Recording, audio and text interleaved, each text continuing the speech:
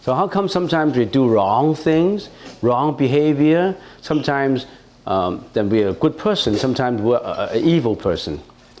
But you have to understand that everybody's mind contains basically two parts to it. One part is the emotional mind. The other part is the thinking or the reasoning mind. Emotional mind reacts to outside environments. And all these senses go through the mind. And when all our senses are in interaction with the outside environments, it triggers a lot of actions to it inside. The emotional mind works. So the emotional mind, because of certain things, can get angry. The emotional mind can get jealous. The emotional mind can have violent behavior in it. The emotional mind is always working against you, creating mental afflictions in you. So jealousy, hatred, fear, anxiety, all this sequential suffering is because of an emotional mind. However, you also have this thinking and reasoning mind. This thinking and reasoning mind tells you, oh, this is not what you should not do. This is what you should do. This is what you should not do. Freud uses another term for the emotional mind. That is the id. Id. And this reasoning mind is the ego. That's the ego in you. That's the ego in you. And this emotional mind and the reasoning mind, they always work in conflict. In other words, you want to get mad, but because of your culture, because of wisdom, you say, don't get mad. Maybe you should calm down, because there's some certain reasoning you have to do. For some people, they may not even have that level of reasoning. They just get mad. When they're angry, they get mad. When they think of something bad, they get anxiety, they have fear, they have mental afflictions, they have jealousy, hatred, anxiety, you name them, because the emotional mind works. And this reasoning mind also works, but it depends on what kind of training you have the reasoning and thinking mind. And they're always in conflict with each other. And when they're in conflict, most of the time, the emotional mind wins. You get emotional. You get hatred, you get jealousy, you get angry. So meditation is to step back from these two minds and look at this mind. And start to train yourself to look at the objects, to be detached from the object. In other words, there's an object that infuriates you. You don't get angry all of a sudden. You step back and take a look at it. Go through your reasoning mind, and then you calm down, you relax. But that requires training. That's the reason why we have samadhi training. Samadhi training is to look at within.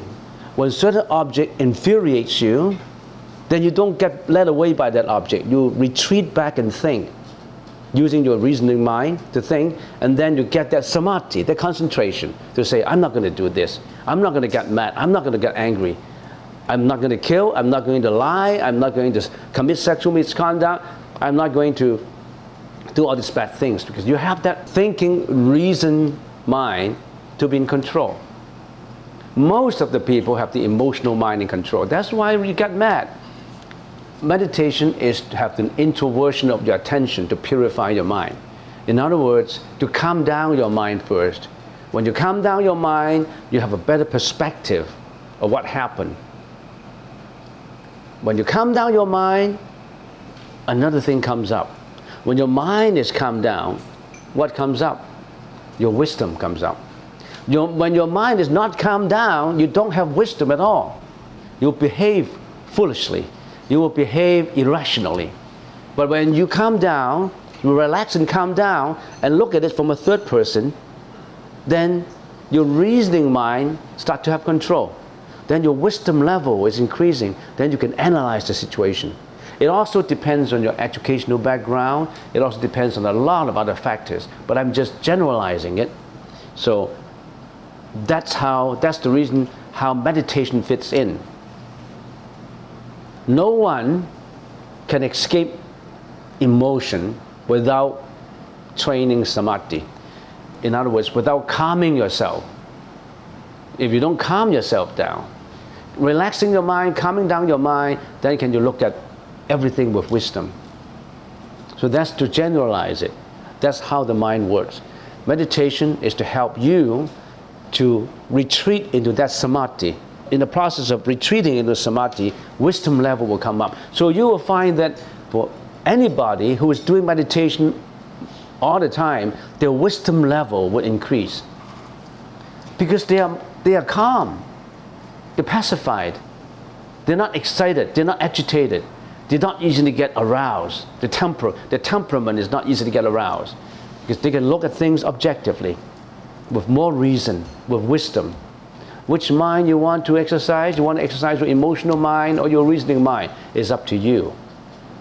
The Buddhist teaching is not to believe in a God. The Buddhist teaching is to look at the truth, in pursuit of the truth. And when you look at the truth, you know the truth, you practice accordingly. You need to practice yourself. You need to train yourself in order to get to that enlightenment, in order to become the Buddha. Buddha is not a given concept. It's given the blessings to you. Buddha gives the blessings to you and you become the Buddha. Buddha can only show you the guide. He gives you the map. Here is the map to wisdom. Follow this map. He cannot give you the wisdom. If Buddha can give you the wisdom, he would have given it to you already. You don't even have to ask. If God can give you the wisdom, God will not create so many inequalities, so much sufferings, so much scandals and miseries of the world. Those scandals and miseries and sufferings, you created them yourself. With your own hands, with your mind. You created your own world, your own destiny. Don't blame God for what you've got. Don't praise God for the complementary deeds that you have. You deserve it. It's causality. It's very logical. You reap what you sowed. Did you sow the seeds? If you didn't sow the seeds, how can you have apple trees? You have to do it. Every cause will lead to every effect. That's a very logical concept. That is a concept that should be practiced by very junior students. If they know cause and effect, they will study hard. They can't pass the examination without studying. They can't get through university without getting good marks in high school. It applies to everything. Causality applies to everything.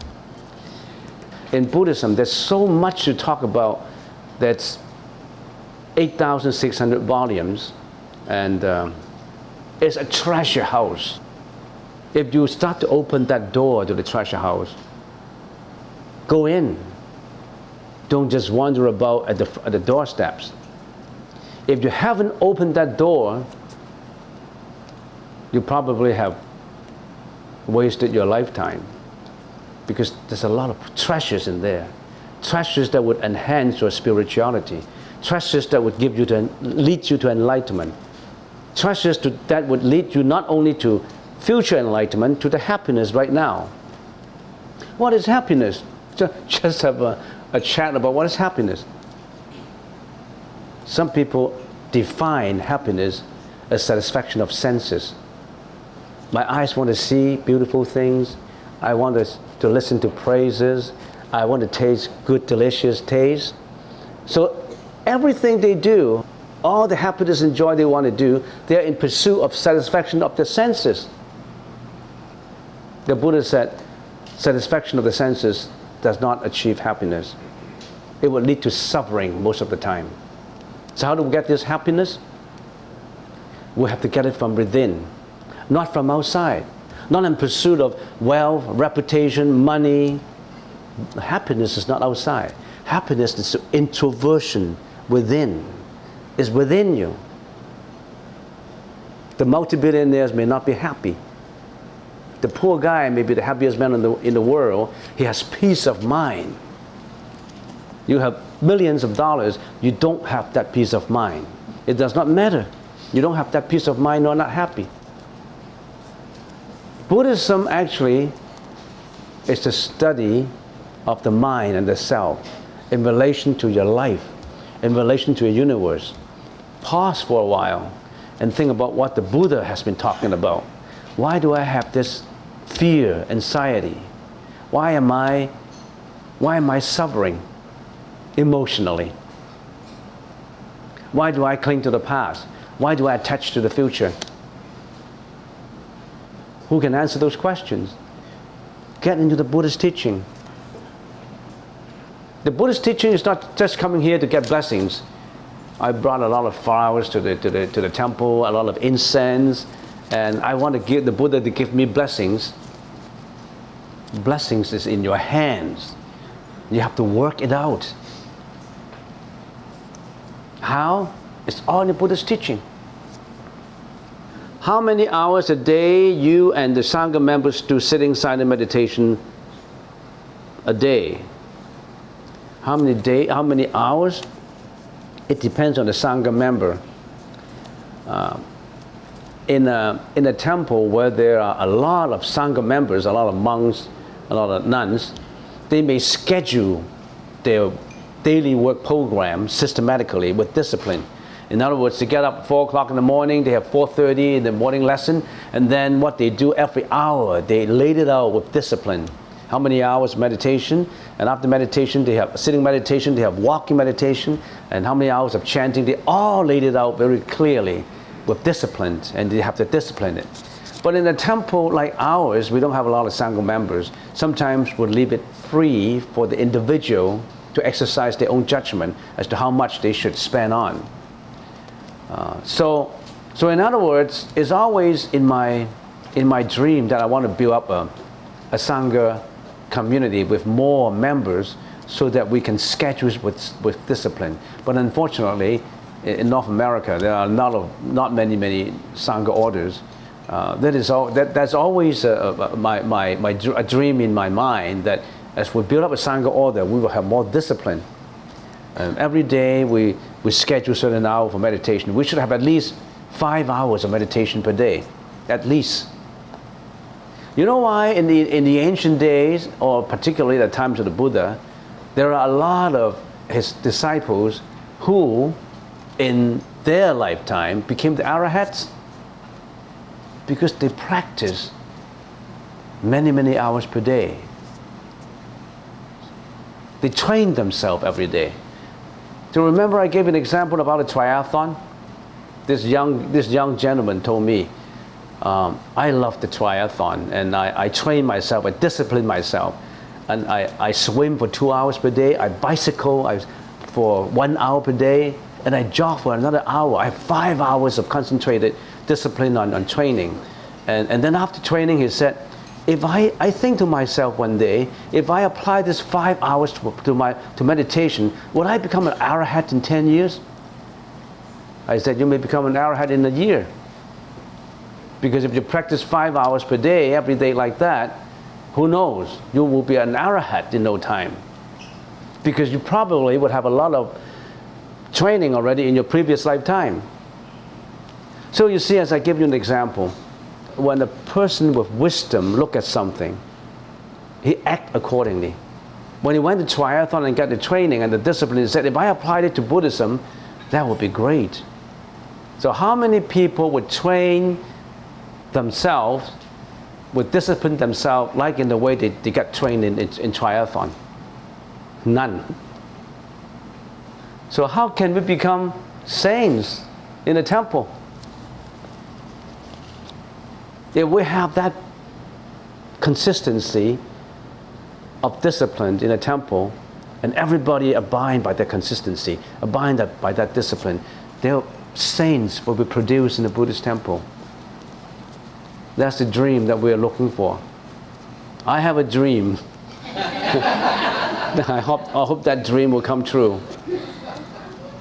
I hope everybody will help in that dream to make that happen. When you are training with a whole group under the atmosphere of discipline, you're a different person. If you're all by yourself, you tend to slack off because you don't have examples. When you look around, everybody is meditating for 5 hours per day, and you sleep up in the corner sleeping, you'll be pointed out by your colleagues. So, who wants to be a monk? Nobody raise your hand. Who wants to be a nun? Nobody. Let me tell you, anyone who can be a monk and go through training, you must have accumulated tremendous merits in your last life, in your previous life. You know why you get involved into the bondage of a family? Because you didn't practice well in your last life. You still roll into a bondage of the family. You still have your children, you still have to work, you still have to struggle for your money, you still have to look for fame and reputation, you worry about your business, you worry about your life, you have anxiety about your death. It's purely suffering. The Buddha said you can get away from that kind of suffering. No more anxiety, no more fear, no more death. Are you willing to do that? Get into our Sangha order tomorrow.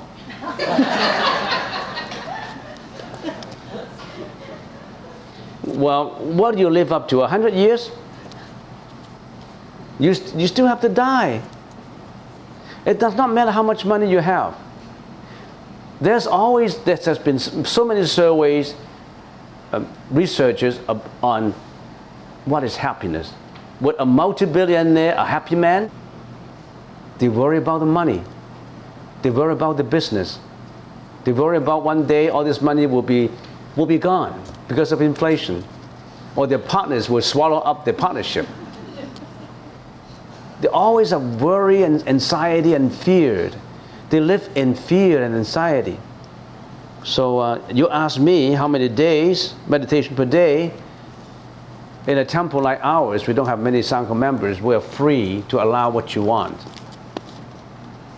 You can do what you want, but we just tell you that you should practice. Because if you discipline too much, they're all gone. No one wants to have that discipline. You want everybody to practice 5 hours meditation per day and do a morning lesson and evening lesson. They can't go out to shopping. They can't go out to buy stuff and all that. You won't have any Sangha orders staying behind. You're all by yourself. This Venerable Guan Cheng is all by himself in the temple, doing the planking of the musical instruments and watering and cleaning the floor, sweeping the ground. I don't want to do that all by myself. So we would like to invite people who are interested in becoming monks and nuns. But I'm sure you won't sign up. Because you thought that living like that is a suffering to you. Because you still want sensual pleasures. You still want to eat your sirloin steak, your fish, your lobsters, your crabs. You still want to go about holiday, honeymooning. You still want to dating.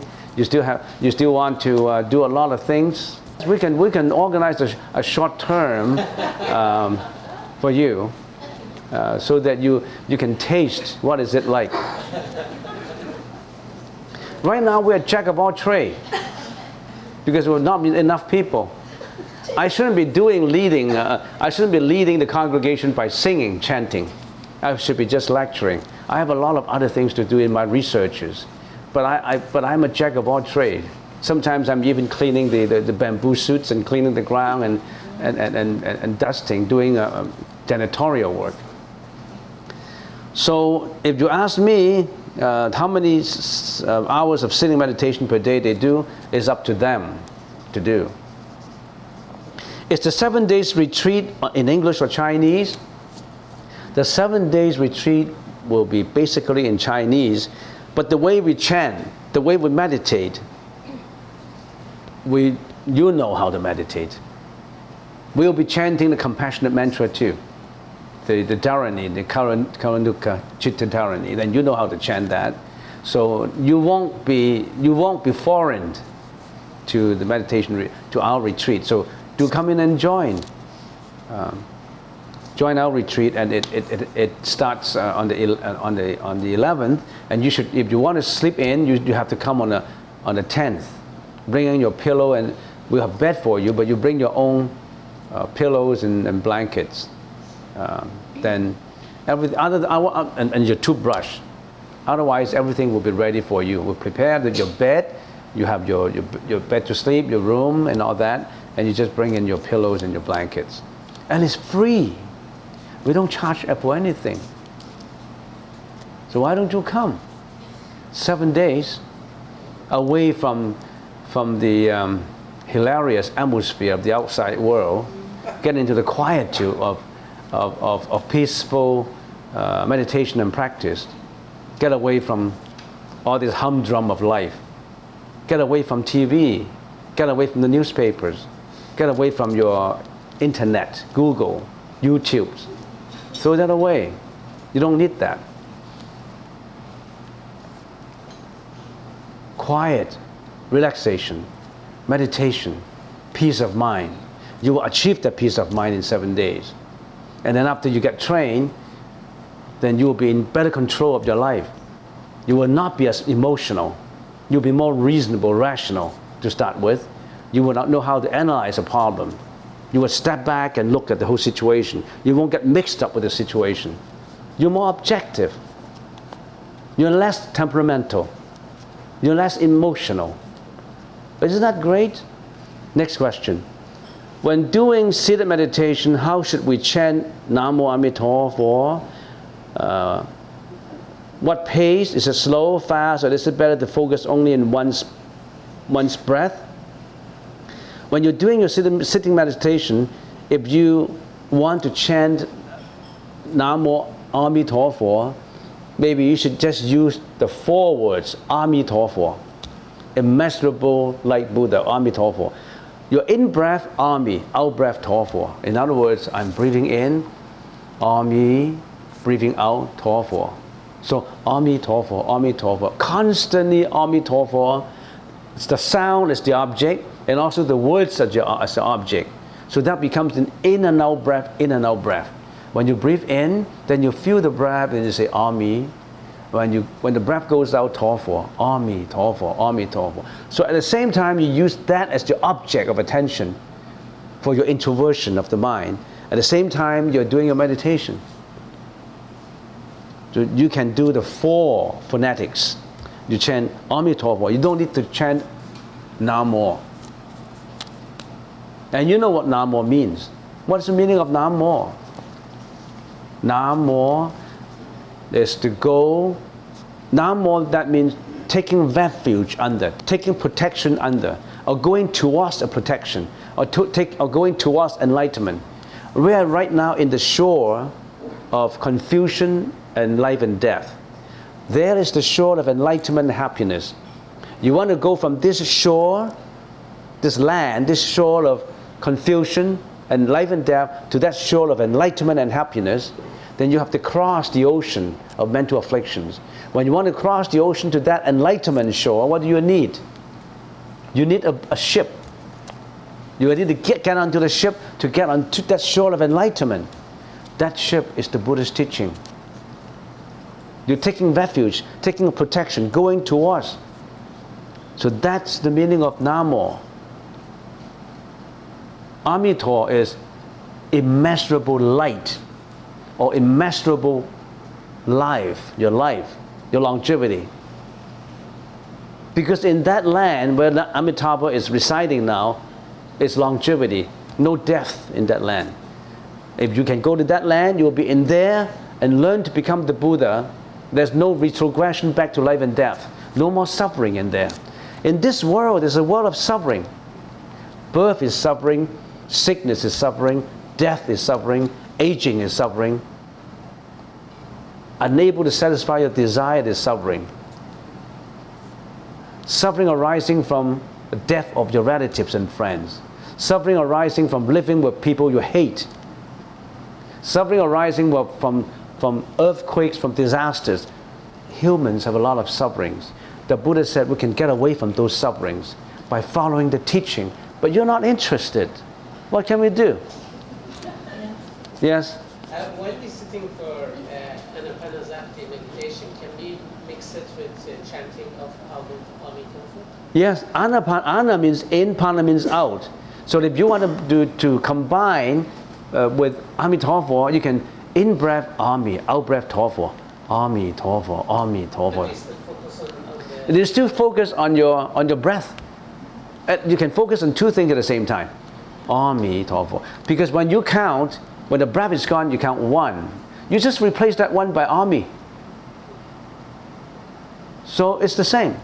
You just say Amitofo, Amitofo. And then if you're wandering, you drift off, and you lost Amitofo, you didn't count it anymore, you know you're sleeping. Is it with the tongue of the mind? Or huh? Is it with the... In your mind. In your mind, yeah. We say onto the lips. You can even whisper a little bit. You say, or you don't whisper. When you get used to it, you just, when you breathe in, Ami. When you breathe out, Tofo. So Ami, Tofo, Ami, Tofo.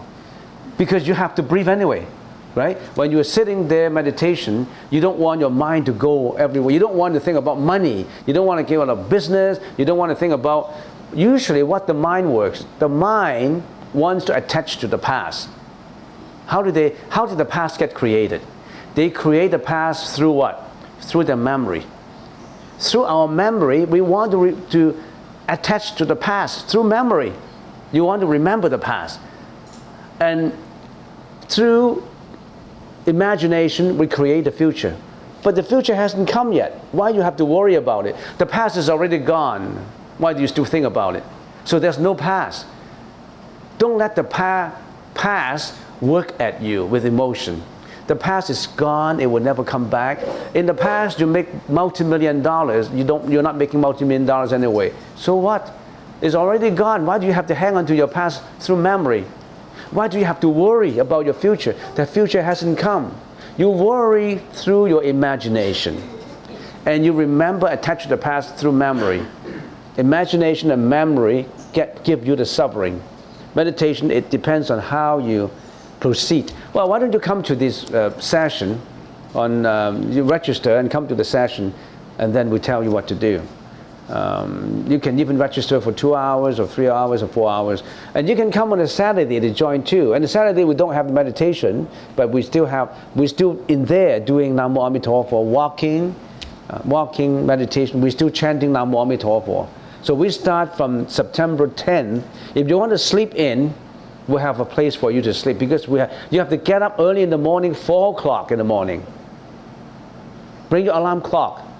We don't want to go into your room and lock your door. Bring your alarm clock. You have to wake up 4 o'clock, 4:30, first morning lesson. And then from 4:30, every hour we'll be practicing. We have lunch too. We have lectures like this. We'll be talking about Buddhism like that.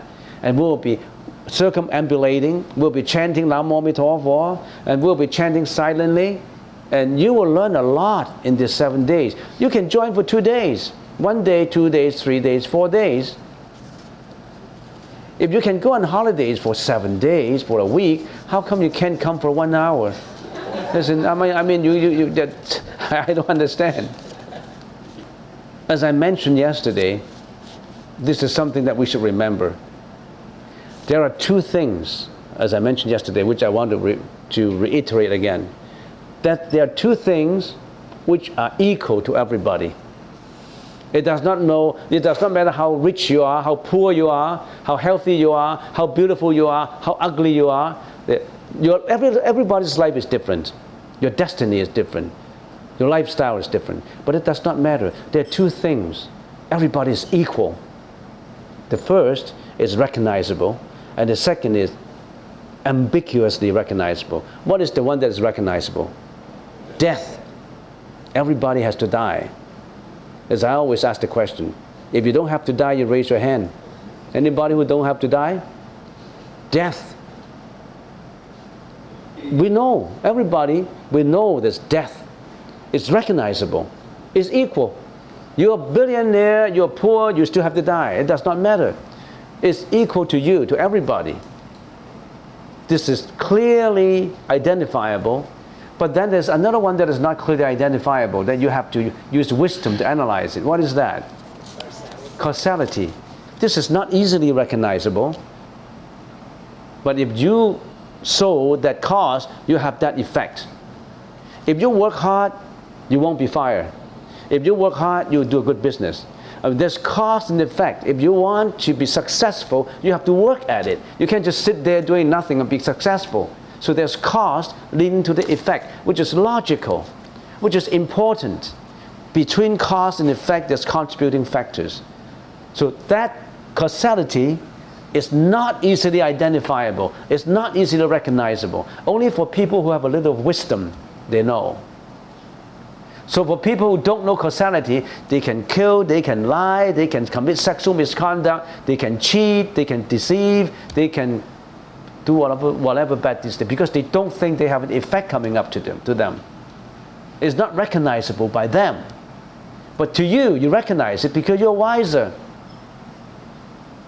So everybody's wisdom is different.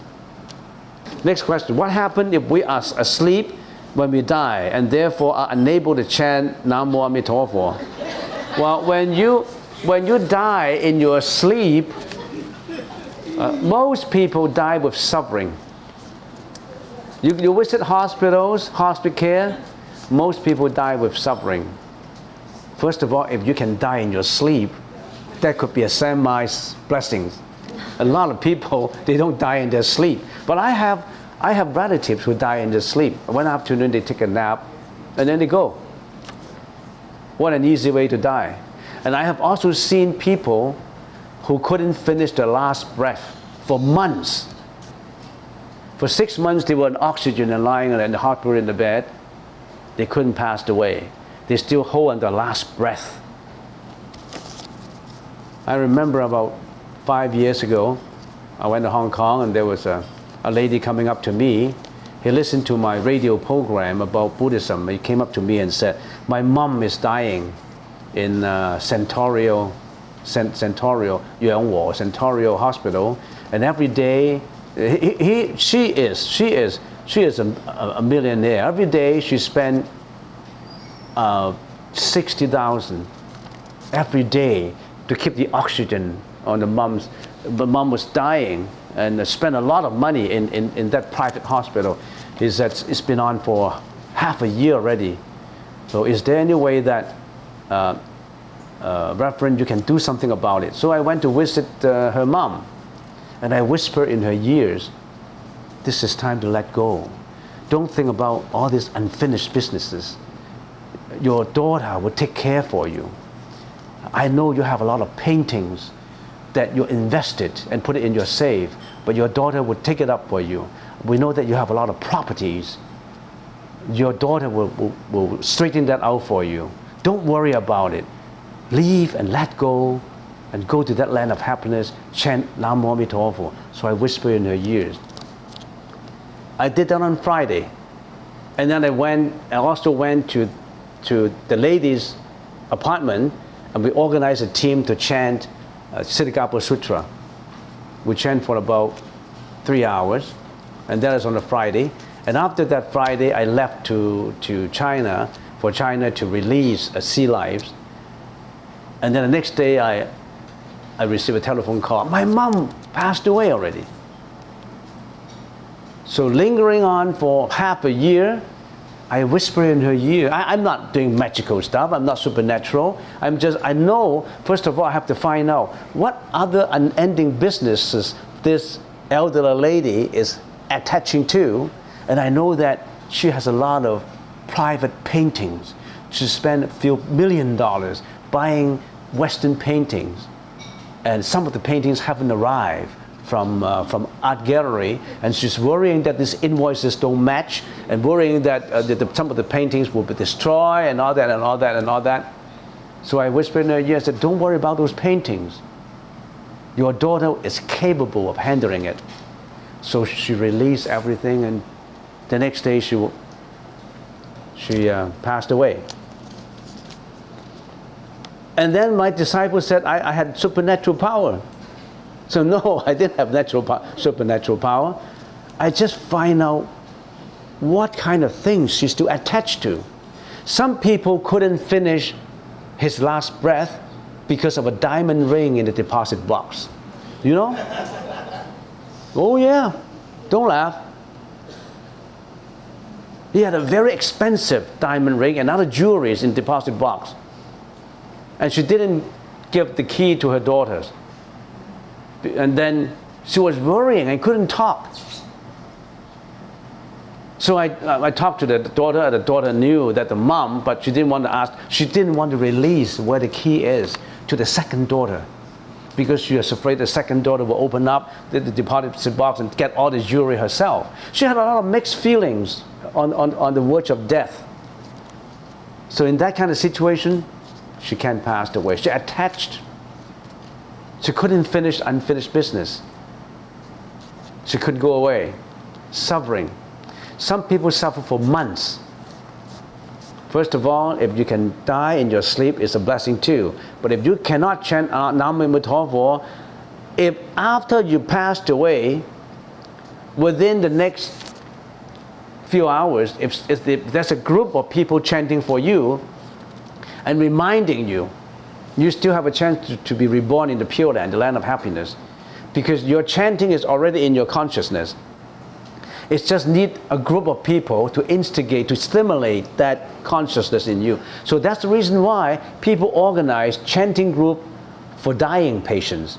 If they chant Nam Mô Bổn Phật at the bedside of the person who passed away, it may give the idea to that person, oh, chant Nam Mô Bổn Phật and be reborn in that land.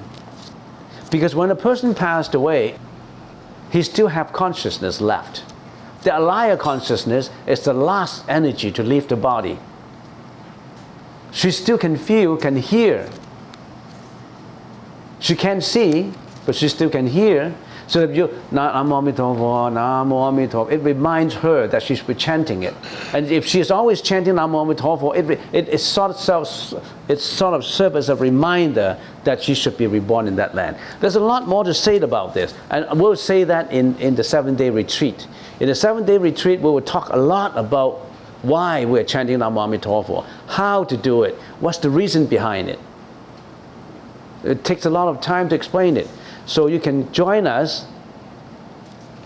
Okay, another question. Will there be a regular meditation class next Saturday, or can we join in the retreat? There wouldn't be a regular meditation class next Saturday. Is it next Saturday fall into after the 10th? So there won't be any. But you can always join us, because we'll be using up your meditation room. We consider this yours now. So we'll be joining, we'll be using your meditation hall, and sorry for that. And then, but you can come and join in. Okay. Next question. Can you please comment on predestination? Is it connected to causality and karma? Predestination. Yes, it's connected to karma. Causality is something like this. Say if you're in this life, you're so rich, usually the general cause is you have been doing a lot of charity in your previous life. You have been doing a lot of charity. So don't be jealous at people who are rich, who are multi-billionaire. They have done a lot of good deeds in their previous life. They deserve it. They paved their destiny. And don't despise people who are poor. It's because they don't do charity work in the previous life. People who look very beautiful, very handsome, you know why? They have causes in their previous life. They don't show anger in the previous life. They're always gentle and smiling and accommodating, and they build up that kind of circumstances where in this life they become so amicable. They're so pleasant. Their demeanor is so pleasant, so welcomable by people. Every effect have a cause. Why people are so healthy, and some people have bad health, poor health? They slaughter a lot of animals in their previous lives. They kill a lot of animals. In this life, they had short life. They live up to, they couldn't even pass 30, or they are in poor health because they let a lot of sentient beings suffer. So every effect has its cost. So some people will say, oh, what happened? I didn't know what I did in my previous life. Now I'm poor. What do? I didn't know what happened in my previous life. I can't change my previous life, karma. Yes, you cannot, but you can change the future. Your clothes is already dirty. You need to wash it. Wash the first time, the dirt is still there. Second time, dirt is still there. You keep on washing it, and one day it will be clean. You improve for the future. You repent whatever you have wrong you have done in the past, but you improve yourself for the future. There's always a future in the Buddhist teaching. Nothing is predestinated, because by definition of impermanence, everything is changing. There's nothing in this world that is static. There's nothing in this world that's not changing. Every molecule in the air is changing its position now. Every atom, neutron, electron is moving in every direction. Nothing stays the same. It's always changing. You're poor now, but if you work hard, you have a chance to be rich. You're not predestined to be poor. Change your destiny. Your mind can change everything. Your mind is the most powerful. Don't kneel down at your own destiny. Pave your path for success. Pave your path to become the Buddha. You always can change. Unless you don't want to change, unless you have not applied enough efforts to change. Bad things can change to be good, good things can change to be bad, by definition of impermanence. Nothing stays the same all the time. Depends on you. You're the master of your own destiny. Or you want to be the slave of your own destiny. You choose your own method. You choose your master or slave. How do you know when to use the 6 syllables and the 4 syllables in Nam Mô A Di Đà Phật? The 6 syllables is the long one, and when we come to almost close to an end, we change to the 4 syllables. And the 4 syllables, when we change to the 4 syllables, that means it's approaching an end, usually from 6 to 4. So in the session, in the 7-day meditation retreat, we'll show you how to walk slowly, how to chant while you're circumambulating. There's a lot more to learn. Come for an intensive learning course in chanting Nam Mô A Di Đà Phật. It could affect your lifetime. It could be the most important cause for you at your moment of death. It could sow the seed for you to have a satisfactory death. Most people suffer at death physically, but this is the time to build up a good cause for peaceful death, because that's how the Buddha teaches us at the verge of death how to handle it.